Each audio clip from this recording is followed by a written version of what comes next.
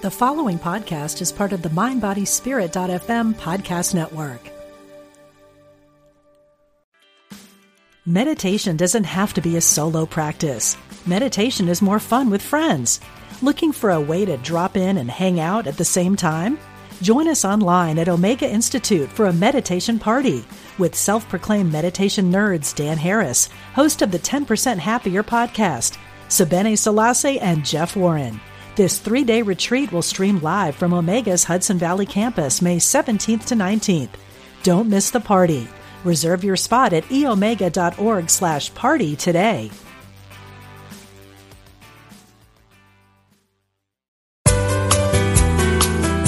You're listening to Unity Online Radio, the voice of an awakening world.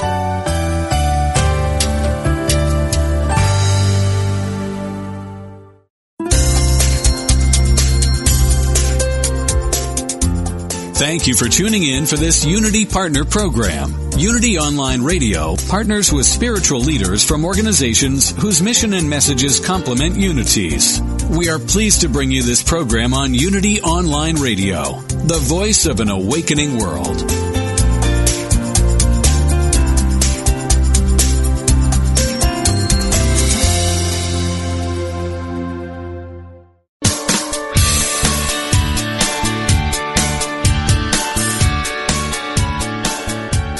Welcome to Main Street Vegan with host Victoria Moran. Victoria is an author, inspirational speaker, and a certified holistic health counselor and vegan lifestyle coach. She's here to entertain, educate, and inspire you on your journey to look and feel amazing, eat extraordinary food, help animals, and create a physical body perfectly attuned to spiritual growth. Now, let's get this party started. Here is your host, Victoria Moran.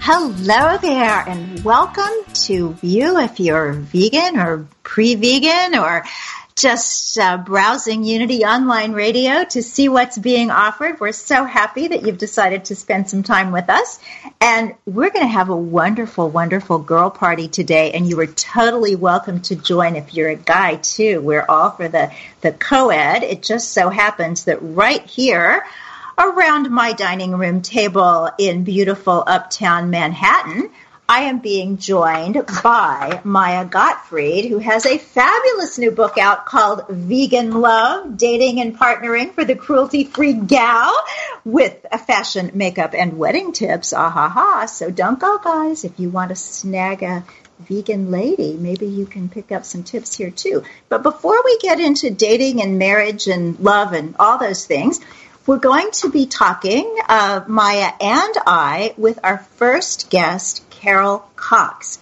Carol Cox is the founder of Speaking Your Brand. So she helps high-performing, purpose-driven women entrepreneurs and professionals shape their business and personal brands. Now, she herself is a podcaster, a TEDx speaker, and a sought-after presenter and trainer on public speaking and branding and leadership. And you know what else she does? This is so cool. She goes on TV during election season, and she's one of those pundits who interprets politicians. Is that cool? Well, yeah, and she's also a vegan, and she went through the Main Street Vegan Academy program, I am very proud to say.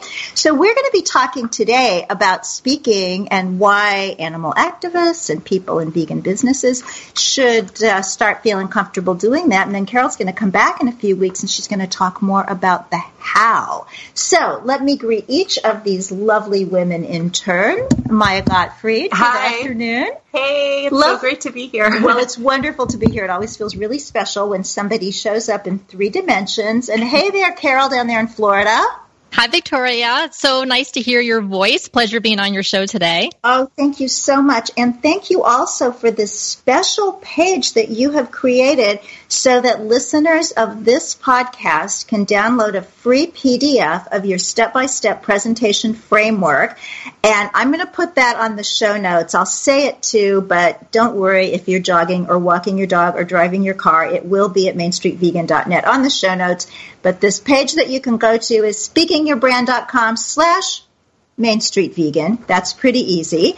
And you can get something really helpful for your own speaking presentations and carrying this message far and wide. So, Carol, why do we need to care as activists? What's the impact of live speaking?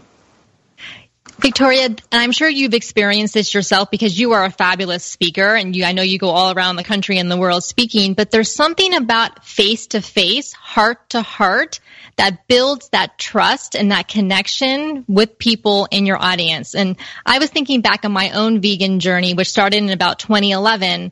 And one of the first things I did was I went to Veg Fest and I heard speakers there at presentations, and I listened to podcasts from vegans who were talking about all types of different, their own journeys, vegan nutrition, animal rights, things like that. And so being able to talk, whether it's in person or it's on podcasts like we're doing today, really can change the hearts and minds of so many people. Hey, it's Maya. I have a question for you. So that makes sense that it's important for the activists to do that. But what is the impact that they have speaking live and sharing the message and raising awareness? Well, especially with speaking live. So whether you want to do presentations at VegFest or you want to do a presentation at the company that you work for, or you have your own business, whether it's a coaching business or a product business, and you want to reach people, is that we know that communication is actually not so much the words that we say. It's really our body language. It's our tone of voice. It's our inflection. And when you're sitting down with someone or they're in the audience and you can pick up on their cues and they can pick up on your cues, again, you're building that connection and that trust and that empathy. And I think that's what really we need in this world. Victoria, you mentioned I do political analysis during election seasons, and oh boy, based on what's going on right now, we need a lot more empathy going all the way around. Oh, that's so true. I think sometimes that people don't disagree as much as we think we do. We just don't really know how to communicate. Sometimes I feel my best communication is with my dog, and he doesn't talk at all. Absolutely. And, social media is great to be able to spread your message, but, you can't have nuanced discussions on a Facebook post or on a Twitter thread. You really need to be with someone and talking with them either one-on-one or one-to-group environment. I was told several years ago, just as the internet was becoming what it is today, that there's some British futurist whose name I don't remember, who said the value of content is rapidly being replaced by the value of breathing the same air. And I think of that so often when I look at what it costs here in New York City, at least, to go to a Broadway show, to go to a Yankees game. People spend so much to be in that experience, even when, in the case of the baseball game, they could watch it on TV. Yeah, you're exactly right, Victoria. And as we see more and more jobs being automated and robots coming in, which is going to happen probably sooner than we think, people will place a premium on that human-to-human connection. And just like writing is a skill and marketing is a skill, public speaking is a skill that really more of us should develop because it's going to be in more and more demand. And I see that with the clients that come to me to help them with their presentations, whether it's for their business or they want to do a TEDx talk. They understand the value of being able to share their big idea, their message with a larger audience. Hey, it's Maya again. I wanted to ask you, why is it important for activists to feel comfortable with speaking, and how do they do that without coming across as preachy? Yes, that's a great question. So I'm working with a couple of women right now who actually are also alumni of the Main Street Vegan Academy, like I am. So it's a wonderful group of people. And that's one of the things that they feel challenged with as well, because when we get so passionate and convicted, we want to just shout from the rooftops about what we've learned. I know we all go through those stages when we first became vegan. We're so excited and we want everyone to know what we've learned. But we have to realize that everyone is in a different place in their own journey. Just like we took our own journey at our own pace, the audience and the people you're talking with as well, they're in a different place on their journey. So that's one of the great things about being able to have a 20-minute presentation or a 20-minute podcast conversation is that you can ask questions back and forth. You can get a sense of where the audience is at in their journey and then tweak your presentation to fit that. So because if you try to share something with the audience is not ready for that yet, they're going to kind of tune a deaf ear because they're just not there at that place yet. So it's really important to understand that you are ultimately serving the audience with your message. And Victoria, you do a great job with that, because I've seen you speak live several times now, and you'll poll the audience at the beginning to ask them to get a sense of who makes up the audience. Are they already vegan? Are they just interested in learning about it for the first time? And I see that you will change your presentation depending on the feedback that you're getting. Well, Carol, with people who want to speak, they want to learn, and they call you and they get help from you, or they go to Toastmasters, or they do what they need to do to get into this. But there are so many people who are passionate about the cause, and they would rather stand in front of a bus than get up in front of people. Should they just do their activism in some other way, or should they too try to learn how to speak in public? So there's many different schools of thought on this. I will say that if you really have an aversion to public speaking and you have no interest in it whatsoever, then don't do it. There are so many other ways to share your message. You may be a fantastic writer, and that may be your talent and your gift, then you should write and not try to do something that is not something that you're interested in. Now, on the other hand, if public speaking is something that you're uncomfortable with, maybe you don't have a lot of practice with it, or you're not sure where to start, but it's something that you are interested in getting better at, that's a whole different thing. And then you can definitely work on getting better. But if you just know that it is not in your tool set, your skill set to do that, then I would say definitely use the talents and gifts that you have in the way that makes the most sense for you. So I have a question that's sort of along the same lines. I do some public speaking, and I get a lot of stage fright. And I was wondering what your recommendations are for dealing with stage fright, and if that energy can ever be turned into something positive. Like, can you sort of harness that stage fright to do something good? Yes, that's a great question. And when I get up on stage, I still get butterflies in my stomach, because I know that I'm going to be putting myself in a position where all eyes are on me. It's kind of a vulnerable position. You're putting yourself out there and you're sharing a message that you feel very strongly about. And so it's normal to feel a little nervous. I will say that the more you do it, the easier it gets, and especially the more regular you do it. So I recommend to people starting out, try to at least do some type of live speaking engagement every month for as many months in a row as you can. It can be in small groups of 10 people. It can be groups of 50 people, whatever is available to you, because just that regularity of doing it will get you more comfortable. Now, as far as turning those nerves, you can do some warm-up exercises. You can do power poses to try to channel that energy. But I just like to remind myself that I'm there to serve the audience. They don't expect me to be perfect. They just want to hear my experiences and my stories and the information that I'm there to share with them. Wow, that's really interesting. Well, and you wrote something like that, Carol, for the Main Street Vegan blog. I'll link to that on the show notes as well, where you talked about the most important person in the room is not the speaker. It is just any given Joe you pull out of the audience. This is really about the listeners. Can you expound on that?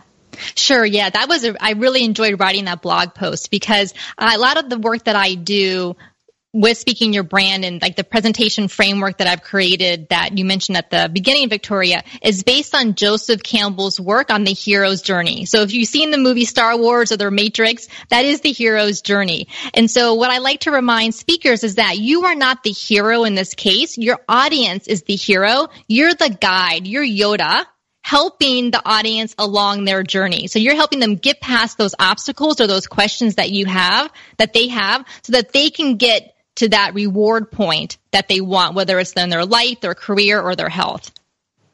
That would help with the stage fright, I think, too. Yeah. Because it's all of a sudden that it's not, oh my gosh, everybody's looking at me. It's, right. Just imagine you're Yoda. Yeah. That's better than imagining that your audience is naked. Yeah, that never worked for me.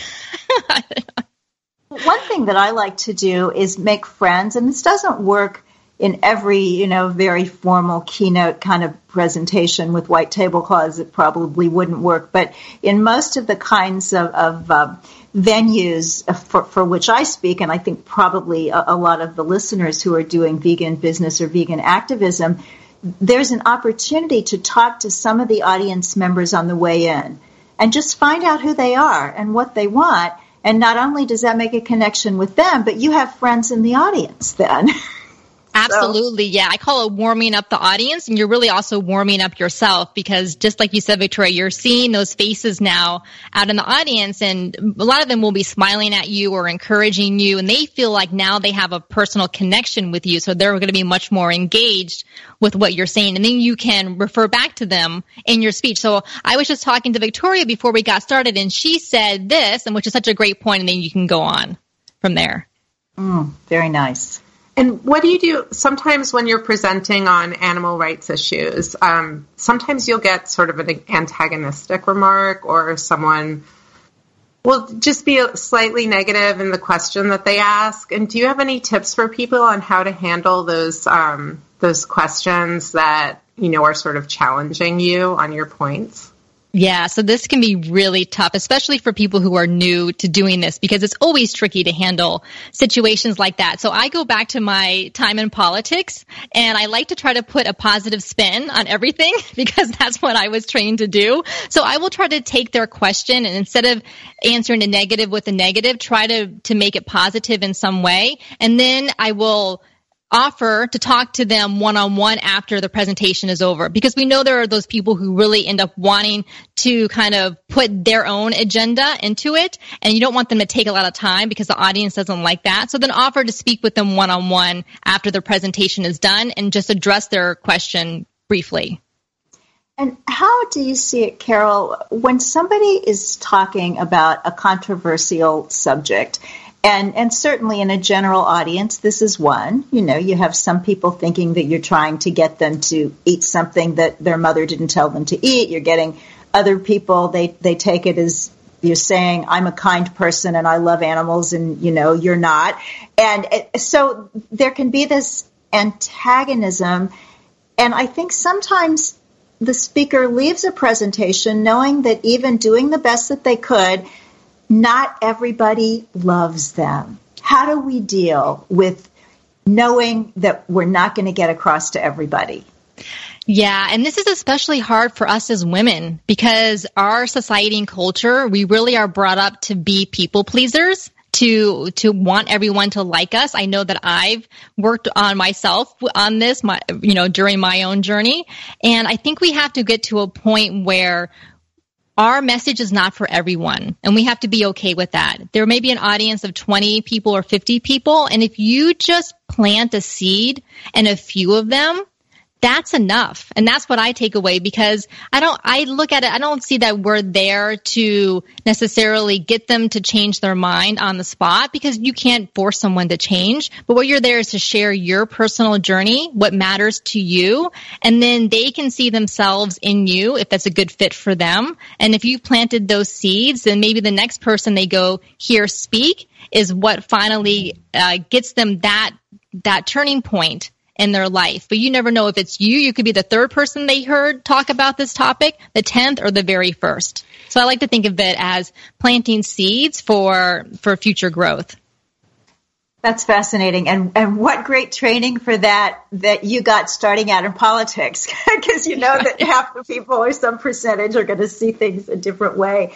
So, Carol, this has been a wonderful introduction that we're going to continue on May 17th at the live stream then. So we'll be putting that up on Facebook and all around and about. So everybody who listens today, download Carol Cox's free PDF of her step-by-step presentation format. That's at speakingyourbrand.com/Main Street Vegan.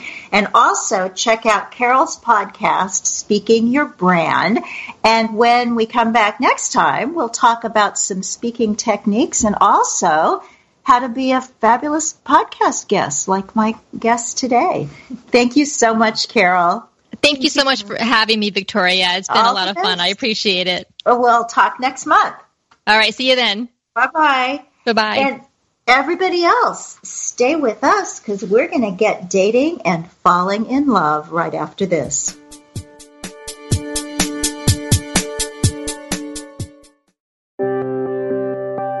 Unity Online Radio brings you inspiring programs on a variety of spiritual topics. Giving to the network is now easier than ever. Simply text Unity Radio to 72727 from your smartphone. You can make a one-time or recurring donation. Your gifts help us offer enriching spiritual programs that reach listeners around the world. Text Unity Radio to 72727. Thank you for your support.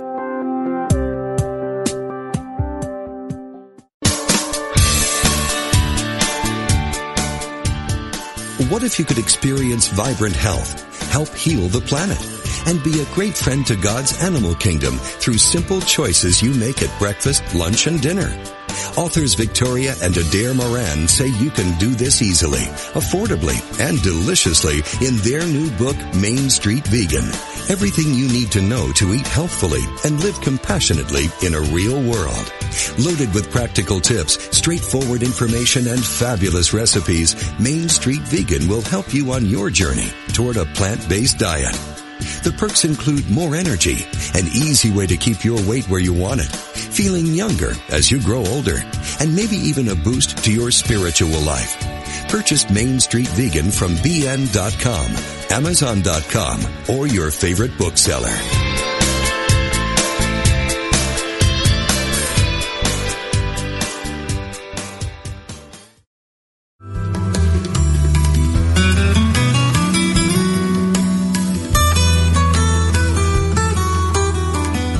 Does music open your heart and bring you peace and joy?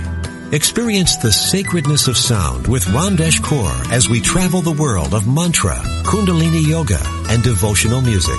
Join us for a journey into spirit. Thursdays at 4 p.m. Central, 5 p.m. Eastern on Spirit Voyage Radio with Ramdesh. Only on Unity Online Radio, the voice of an awakening world.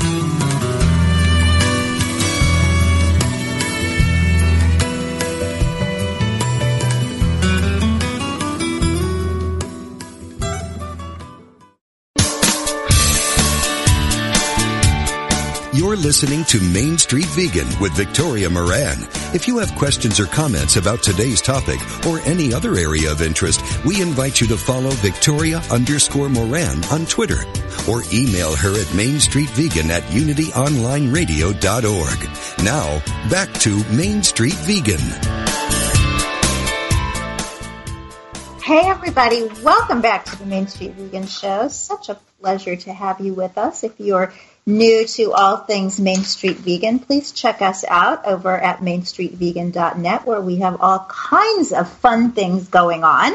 We do have a blog over there that a couple of things actually went up on this week. First, we have a Test Your Vegan IQ quiz that some friends have put together, and that's kind of fun. You can see how smart a vegan you are. And then there's also a post from Jen Gannett on vegan travel. Jen and her family have just completed about 14 months of traveling the world. I mean, literally, you just pick a planet and you go around it. That's what they did as a vegan family. And so there are lots of tips there if you have some wanderlust. And if you happen to be in the New York City area, tomorrow evening, if you are listening live, I'm talking April 20th, 2017, I'm going to be on a panel with Mr. Brian Cateman and a couple of other people who wrote essays for Brian's book called Reducitarian. Now, you might recall my talking about that a while back because I got in some trouble. Some of my fellow vegans, and God bless them, I love every vegan and I wish everybody were one, didn't like it, that I had aligned myself with some folks who are trying to help people come into this who aren't ready to leap over a giant wall and become vegan. They're just kind of ready to maybe move in this direction. So I have an essay in that book, and so do a lot of wonderful people that I totally admire. So you might want to take a look at it. And if you're in New York, stop in tomorrow night at Strand Books. It's always wonderful, as we were saying in the first segment, to see people in 3 dimensions. So without further ado, I'm going to tell you more about Maya Gottfried. She has contributed to outlets ranging from People Online to Veg News to Lilith Magazine, and she's the author of award-winning books for children, including Our Farm, by the Animals of Farm Sanctuary. And let us not skip lightly over this. If you are a parent or a grandparent, or you know somebody with kids and the kids have a birthday, this is the sweetest book. I mean, and it's a beautiful book. You know, there are a lot of vegan books out there, and this happens to be one that is both lovely and tactily beautiful and visually beautiful, Our Farm by Maya Gottfried. But we're here today to talk about vegan love, dating and partnering for the cruelty-free gal.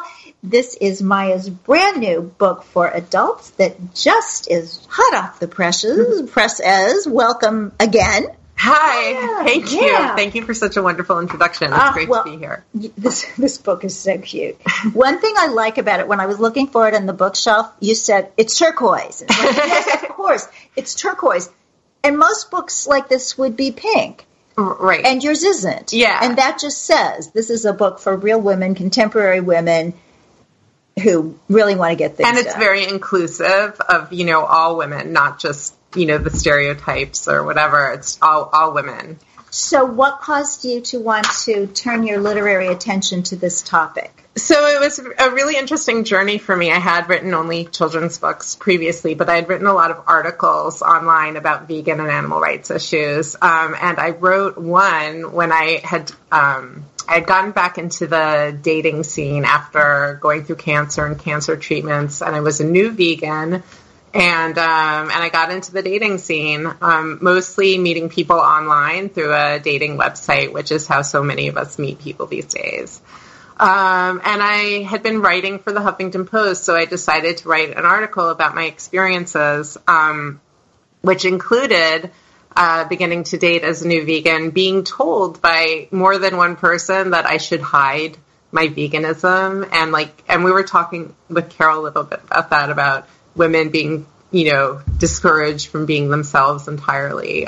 So I was discouraged from telling people I was vegan, and that was a lot of what this article I wrote was about realizing that this was a really important and beautiful part of me, and that I shouldn't be hiding it, and that I was going to be an out and proud vegan. And it was incredible, the response I got to the article. I mean, clearly there was a need for this discussion. People weren't talking about it, but it was something that was on a lot of people's minds.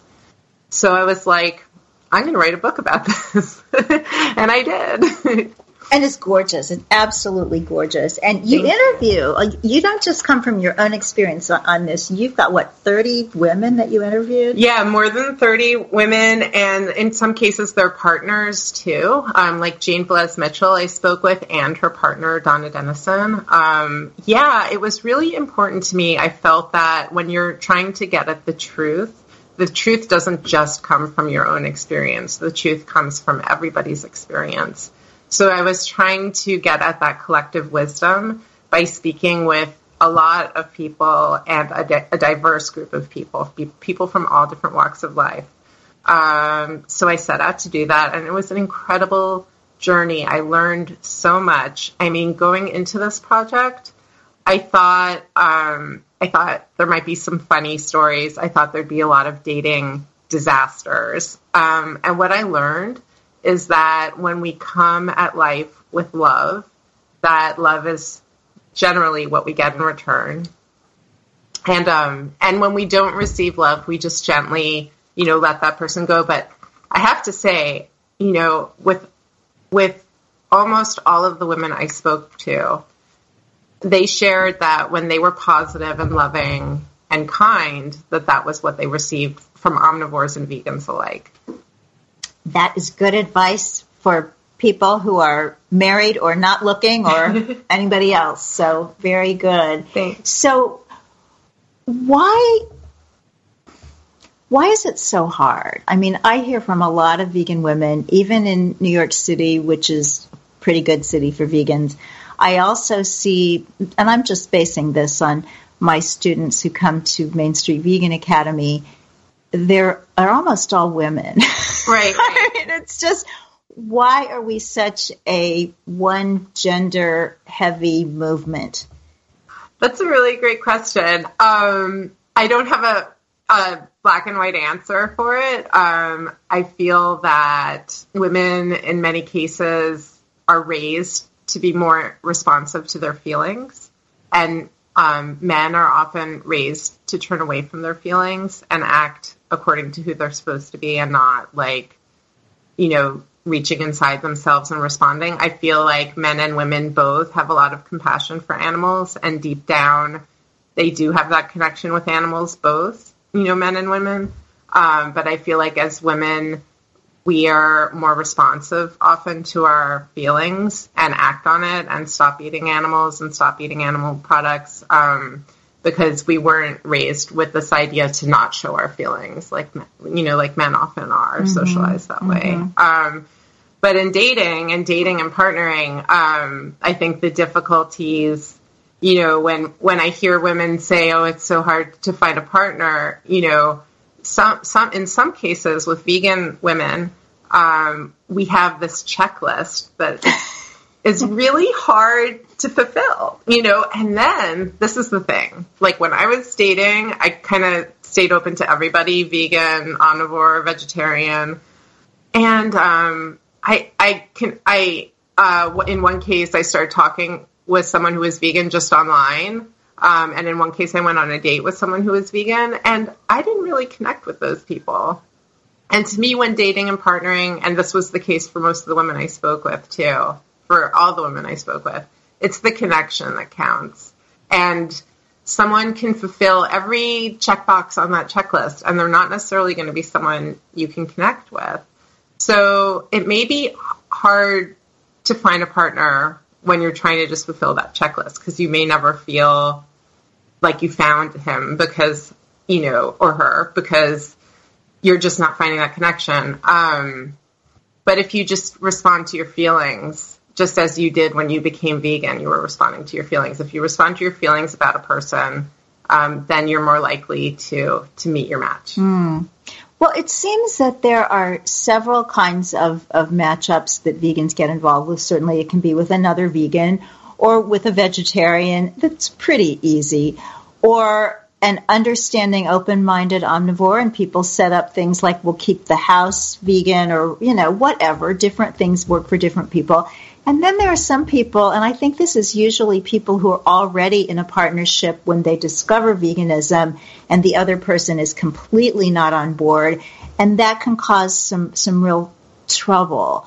So how did you talk to women in these different kinds of situations? Yeah, I talked to a few women who were vegans who were living with omnivores at some point, though I have to say a lot of these omnivores eventually came around. I've noticed that. Yeah. A lot of the omnivores eventually became either vegetarian or vegan, but I did speak with them about the time when they were a vegan and an omnivore living together. And it's really interesting. I feel that this comes up in dating too. For vegans, a lot of the time, our worst problem is our own fear and insecurity. And that can cause us to come across as a little antagonistic or fearful when we're trying to communicate with a partner. And if we sit down with our partner and in a very loving way explain to them, it makes me, I feel uncomfortable cooking my food in pots that were used to cook animal products. Maybe we can together think of a way, to solve this situation. Can we get another set of pots, that I can cook my food in? If we speak about it in a kind way, I think we'll find that our partners who love us, they don't want us to feel bad. They don't want us to feel uncomfortable in our own home. Then we can come to some solutions that are going to make this easier for everybody. It's when we come at the situation in a defensive, antagonistic way that it will be harder to find a solution. I think there's also the idea that if you see the light, you expect everybody else needs sunglasses. It's like, come on, don't you see this? Don't you see this? But we didn't see it until we saw it.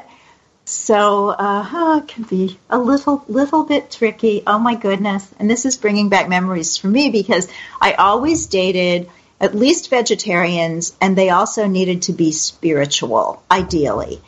And I thought that was my checklist, 2 out of 2, vegetarian and spiritual. And yet it didn't work out with those people. So finally I just said, okay, I have been single for 9 years and I'm in my 40s, and so it's probably hopeless. Buying into a societal myth that doesn't have to be true. But anyway, that was how I saw it. So it's like, since I'm not going to get married or anything anyway, why don't I just date a regular omnivore? And I found this guy, and he ate meat, and he had a real job with health insurance, and he lived in a suburb. So it was just like, oh my gosh, this is an alien. And we fell in love. And 2 weeks after we met, he stopped eating meat, and I thought the vegan thing would never happen. But about 4 years in, he dropped milk, and a few years after that, he dropped the cheese pizzas that he would order when I was out of town because he didn't know how to cook. And now he's like super vegan. So these things can happen. And it happens so much. I mean, this is what I learned writing the book. It was such a beautiful thing to see, was over and over again when I spoke with vegan women who dated and partnered with omnivores, those omnivores moved in a vegan direction. And it happened sometimes just on a date. The omnivore date would order a vegan meal because they didn't want to offend the woman, or it would happen after people had moved in together. I mean, J.L. Fields, who you have a book coming out with. Yes. She has a wonderful story about just, she was very accepting of her husband, not being vegan. And she just believed that everyone has their moment. And he did. He had his moment and he went vegan. And these aren't just like random cases. I mean, this happens a lot. Vegan love really spreads, Oh, that's beautiful. Yeah. And I think that kind of gives us as vegans in romantic relationships and every kind of relationship more of an obligation to really be open. Yes. Yeah. And what I found speaking with all these women was, for the most part, they did this by just living an example of a happy, healthy vegan. And when their partners had questions, they gently delivered the information, but they weren't so much trying to turn their partners vegan. It wasn't like they were, because no one really wants to be told what to do by their partner. Mm-hmm. I mean, maybe once in a while, but for the most part, you don't want to be told you're doing something wrong by the person you love. So the way that these situations changed was, in most cases, that the vegan in the relationship was just living an example of a happy vegan and sharing what they knew in a gentle way, and the omnivores moved in a kind direction. Well, tell us your story. I know that you have Dietrich, and he is vegan, and you have 3 adopted cats. Yes. So was he vegan when you met? No, he was vegetarian. It was funny. I had been dating online and getting very frustrated with it. I was like, I want to switch and just meet people in person. But I did one last search. I searched vegetarians. That was one of my searches that I would do. And he came up. I hadn't seen his photo before. I hadn't seen his profile come up before. And I had this instinct that, that thought, just look at his profile, but don't contact him. And he saw that I looked at his profile, and he reached out to me, and we started dating. And I mean, we were only dating about a week before. He was a long-time vegetarian. He had been vegetarian for about 30 years. Wow. Much longer than I was vegan, by the way. He had saved many more lives than I had as a vegan. And yeah, on one of our first dates, he asked me, why not dairy? What's wrong with dairy? And I just very gently kind of explained it to him in a very level way. And he was like, that's terrible. And he went vegan. Yeah. So then now we're 2 vegans, but I didn't have a checklist. I had been going out with omnivores too. And we just connected for a number of reasons. We both loved cats, and I had 2 at the time, and he didn't have any. So he loved hanging out with my cats. He loved abstract expressionist painting, and so did I. I love classical music, but didn't know a lot about it. And he has like an encyclopedic knowledge of classical music. So, you know, it was the overall connection. And then the veganism just kind of happened too. And it's great. I love it now. I love coming into our home and knowing it's a vegan household and that, you know, we love the same restaurants. It's so much fun deciding what restaurant to go to together because we, you know, we're both going to want to go to like a great vegan restaurant. And our cats are our children basically. And, two of them were my cats that I came to the relationship with. And he is so wonderful with them. He's such a cat man. He volunteered at, an animal shelter for a long time with the cats. And, yeah, it's just the whole package, everything about it. And the having veganism in common adds to it, but it's not the core of our relationship. So did you find many women who needed to go out of their geographic area to find true love? I'm trying to think. I think most of the women I spoke with dated pretty local. I think it was pretty local. But a few of them, I think, met people like at events, maybe. Yeah. But, you know, it really depends where you live. It just seems, in some ways, it seems so mystical when you think about how any two people get together. And so often people find one another and they were born in different parts of the world, or sometimes they grew up 2 blocks from each other and didn't meet till they were 30. Yeah. I mean, it's really interesting. And I think if one just kind of has that sort of attitude of we're in the realm of magic here, maybe the vegan thing is just another little part. I really feel that way. I feel this book was a spiritual book. It was really learning about whatever you want to call it, the universe at work, serendipity, higher power. There's so many words for it, but it's really about that. And it was so driven home for me when I saw this pattern happening of, you know, the omnivores moving in a vegan direction who were involved with the vegan, because it was really showing that love spreads, which is this message that we're always hearing, but it's hard to see evidence about it, especially in a world that's so as conflicted as the one we're in. And it was so wonderful to see that it was true, that love does spread. I love how you think. And I love how you write. And this book is just delightful. Thank you. I want to talk a little bit while I still have you about the other couple of parts that this book has, which a lot of dating kinds of books would not get into, but it makes so much sense in a vegan book. So you're talking about the vegan beauty and the cosmetics and stuff, and also about vegan weddings. So on the cosmetic section, have you had any flack from people saying, why do women have to look so good? No, I haven't, but I'll be first. I do say in a couple of places in the book, you know, maybe makeup isn't for you. Like, I consider makeup opt-in. You know, it's not for every woman. Like, some women, you know, would feel like they had a pancake on their face, like, if they wore makeup. So I'm just saying, basically, like, I love makeup personally. I have a lot of fun with it. Yeah, me too. So, yeah. So, you know, I put it in there for those of us who do love it. But you know what? Like, if you don't love it, like, that's fine too. That's who you are. So, yeah. You can skip a couple of chapters and just date. Yeah, just skip that chapter. So the whole thing with vegan products in, you know, the toiletries and the cosmetics gets complex because things are always changing.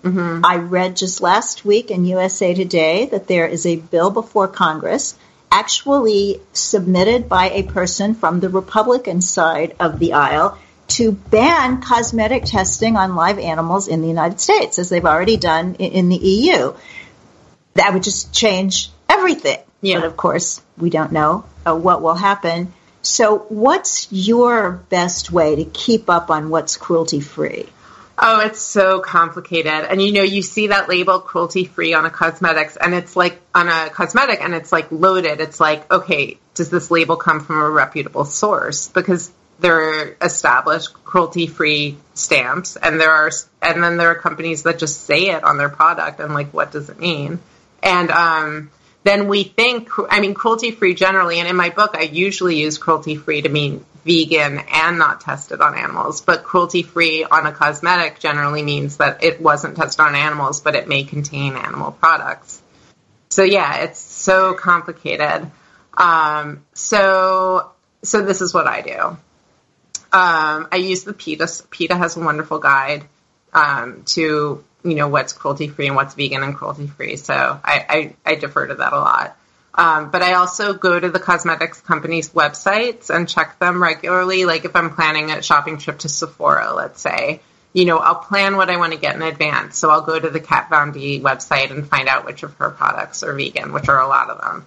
And I'll go to the Tarte website and find out which of their products are vegan, because their websites are pretty up to date. Mm-hmm. There's a great guide in the book to the different labels. Yes, that's a wonder. There's a chart, so you can actually see what the labels look like. I just want to say how grateful I am to those various organizations like PETA and the Vegan Society, who granted me permission, to use their labels in the book to share with people what they mean so they can use it. You can take the book with you in your handbag. It's not that big a book. And you can just look at the chart while you're shopping. Yes. It's like a combination of looking at the labels and, doing research online in advance is great. And, e.l.f., makeup is all vegan, so you can go to the e.l.f. store and just go crazy and get everything and you're fine. Yeah. We always go to an e.l.f. store during Main Street Vegan Academy because I don't know if they have this actual freestanding stores outside New York City. I suppose they do somewhere, but ELF, neither of us works for them. We're not doing an ad. It's just the cool thing is it's fun. It's very cheap. For $25 in product, they will do your makeup. That's what I did for myself this year for my birthday. And their little shops, at least here, are like little tiny Sephoras, but you know that you could buy anything that was in it. And they're also in drugstores. It's very different. I mean, I remember when we tried to make this stuff out of Crisco and food coloring. It was not pretty. So that was one of the points too, is that some people think the word vegan implies deprivation, but the truth is that there's such an abundance of wonderful vegan makeup products, vegan shoes, vegan handbags, and I wanted to convey that in the book, that it's not deprivation, it's abundance. Yes. And you get to feel good because you're not hurting anyone. Absolutely. Well, let's just spend our last few minutes on vegan weddings, which is a topic close to my heart. Because my wedding to William was vegan. We were out in Kansas City, which is a great vegan town now. At that time, not so much. So we had our wedding pastries flown in by FedEx from Sacred Chow here in New York City. And my friend Elizabeth Simons drove 200 miles with a vegan cake. She is not herself vegan, but she's a great baker, and she made the cake. And, it was just so sweet. And then some years later, we're in New York City, and my daughter meets her own true love, and there is another vegan wedding with a great story. There's a great vegan bakery out in Pennsylvania. What's it called? Vegan Treats. Vegan Treats. And so I sent William out to pick up the cakes, and he came back, and we're talking a big drive, and they were chocolate. And I have this idea that wedding cakes for one's only daughter need to be white. So William drives back to Pennsylvania and gets the white cakes. Wow. And the lovely bakers said, I'm sorry, we can't take the other ones back. Just have both. And to this day, people talk about, the cake was so fabulous. Every color. So let's just say somebody is looking at getting married. What do they do first? Well, so first you need to find a venue, right? And this is a little different if you're vegan, because with the more traditional halls, like a hotel, say, or like a botanical garden where they have these big event spaces, a lot of the times these establishments have a built-in caterer that you have to work with if you work with them. So even though you might be like, I'll have my reception at this hotel hall, but I'll use my awesome vegan restaurant, like that's not always going to work. So the best thing to do, I spoke with a couple of brides who did this, who filled me in on this. They went to their tastings, and the tastings were not that impressive. And the tastings where you're going to sample the food that's going to be served at the wedding. So in these cases, the tastings weren't great. And the thing is that if a tasting, which is food for 2 people, if that's not very good, then it's really not going to be good when it's for 100. Mm-hmm. So what these women did was they took their favorite vegan cookbooks and they spoke to the chefs and they were like, could you use recipes from this cookbook? And they they used really fancy cookbooks, mm-hmm. So it's appropriate for a wedding. And the chefs in these different cases were really happy to try to accommodate the bridal couple. They were interested in rising to the challenge, learning something new. So it was a growth experience for everyone. Open communication, it's like a good thing. So that really worked out. So if you're working with a big, traditional kind of venue, like that's a really good way to go. And that's the first step. But with cakes, it's really interesting. I spoke with one bride who got married a really long time ago before there was like an abundance of vegan cakes. And she and her family baked it themselves. Aww. They all pitched in big vegan cake, sheets and sheets of vegan cake. And they were out in the middle of nowhere. Like they were not going to get their hands on, a vegan cake from a bakery. But what's really interesting now is Erin McKenna's bakery, mm-hmm. Which then they also do gluten-free. Mm-hmm. So they will ship the parts of a cake anywhere in the country. Wow. So no matter where you are, you can get an Erin McKenna's cake. And then you just have your caterer assemble it, like on site. So I thought that was awesome. That's brilliant. That's fabulous. Yeah. All this in weddings, too. Yeah. And I came across some amazing, like bridal gowns are traditionally built of silk, mm-hmm. Which is not vegan. Mm-hmm. And for me, my fantasy dresses were always Vera Wang dresses. Yeah. So beautiful. So when I was researching the book, I called the Vera Wang Boutique. I was like, do you have any non-silk dresses? And they were like, no. And the custom dresses start very, very expensive. So, I mean, if you have unending amounts of money to spend on your wedding, yes, you may be able to obtain a custom-made vegan Vera Wang dress. You can have that discussion with them. But there's some amazing smaller designers who will make any of their dresses vegan. I came across Tara Lynn Bridal, who makes the most beautiful. A lot of her dresses have colorful embroidery. So if you want some color in your vegan dress, like she just beautiful work. And she does suits too. Which are appropriate either for a woman who feels more comfortable in a suit or a man.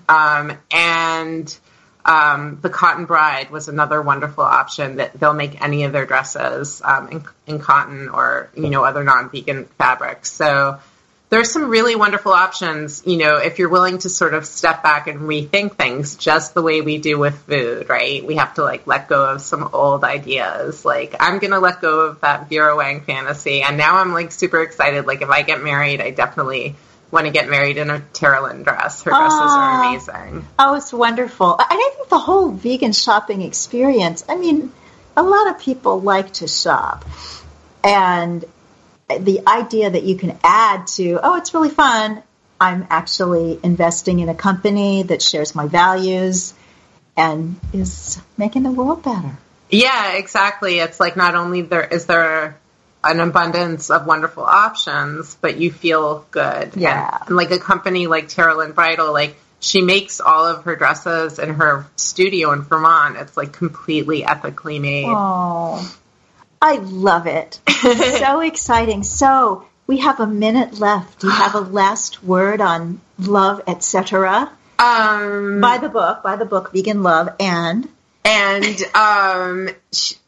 enjoy the collective wisdom of all these amazing vegan women and their partners. It's really incredible to read their stories. Oh, and Maya, you are a real inspiration and a classy lady. Oh, thank you so much. I just am so happy to know you and to have you as part of this movement and this work. Maya Gottfried. The book is Vegan Love, Dating and Partnering for the Cruelty-Free Gal. And also, guys and gals, be sure to get your PDF of Carol Cox's speaking presentation framework go to speakingyourbrand.com Main Street Vegan, and our show notes at mainstreetvegan.net. Thanks to Jeff Comfort, our engineer. Thanks to Unity Online Radio for hosting this program for, oh my goodness, almost 5 years. We need to have a party and get a vegan cake. Everybody, thank you so much. God bless you. Eat your veggies.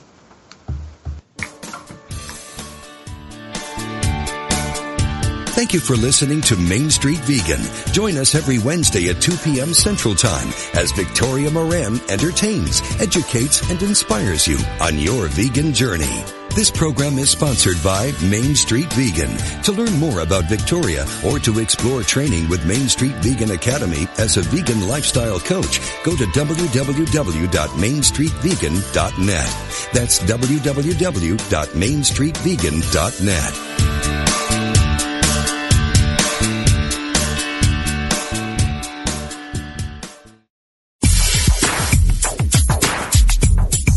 God is formless, yet takes many forms. What goes around comes around. Chant the name of the Lord and be free. No one comes to the Father except through me. Ever been confused by the variety and apparent contradiction within world religions? Join Reverend Paul John Roach every Tuesday for insight into those principles held in common by all the great religious traditions in world spirituality, exploring the unity within all cultures and faith traditions. Using discussions, interviews, humor, insight, and practical advice, we will clarify the confusion and reveal simple yet profound truths. Call in with your questions and ideas and help break down the barriers that separate us from one another. That's World Spirituality with Paul John Roach, Tuesdays at 11 a.m. Pacific, 2 p.m. Eastern, here on Unity FM, the voice of an awakening world.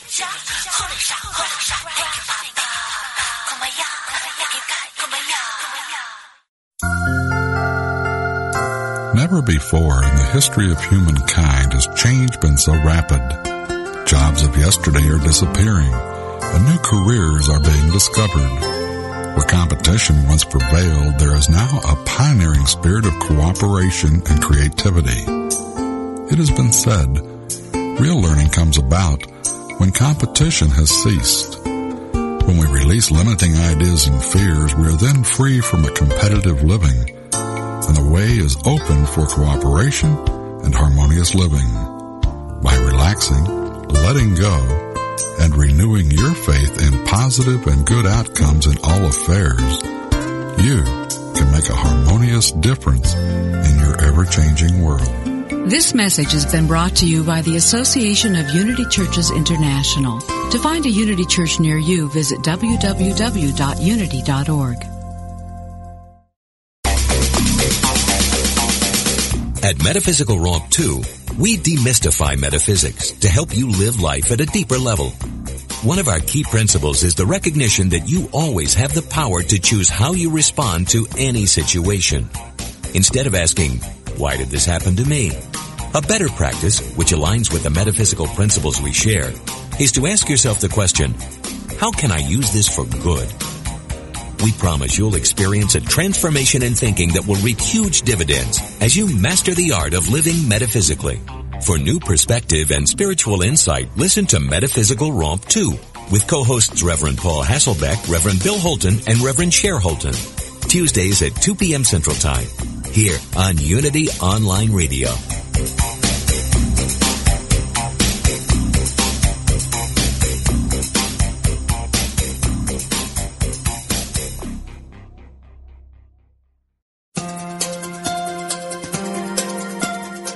Are you ready to live in joy? Is there an area of your life where you could use a miracle? Have you been praying for help and guidance? Come join Lisa and Bill and their guests for an hour filled with practical tips on experiencing miracles, greater abundance, focused, deliberate living, and the peace of God that passeth all understanding. Experience more joy in life. Listen to Living in Joy, Reflections on A Course in Miracles with Lisa Natoli and Bill Free every Friday at 2 p.m. Central here on Unity Online Radio, the voice of an awakening world.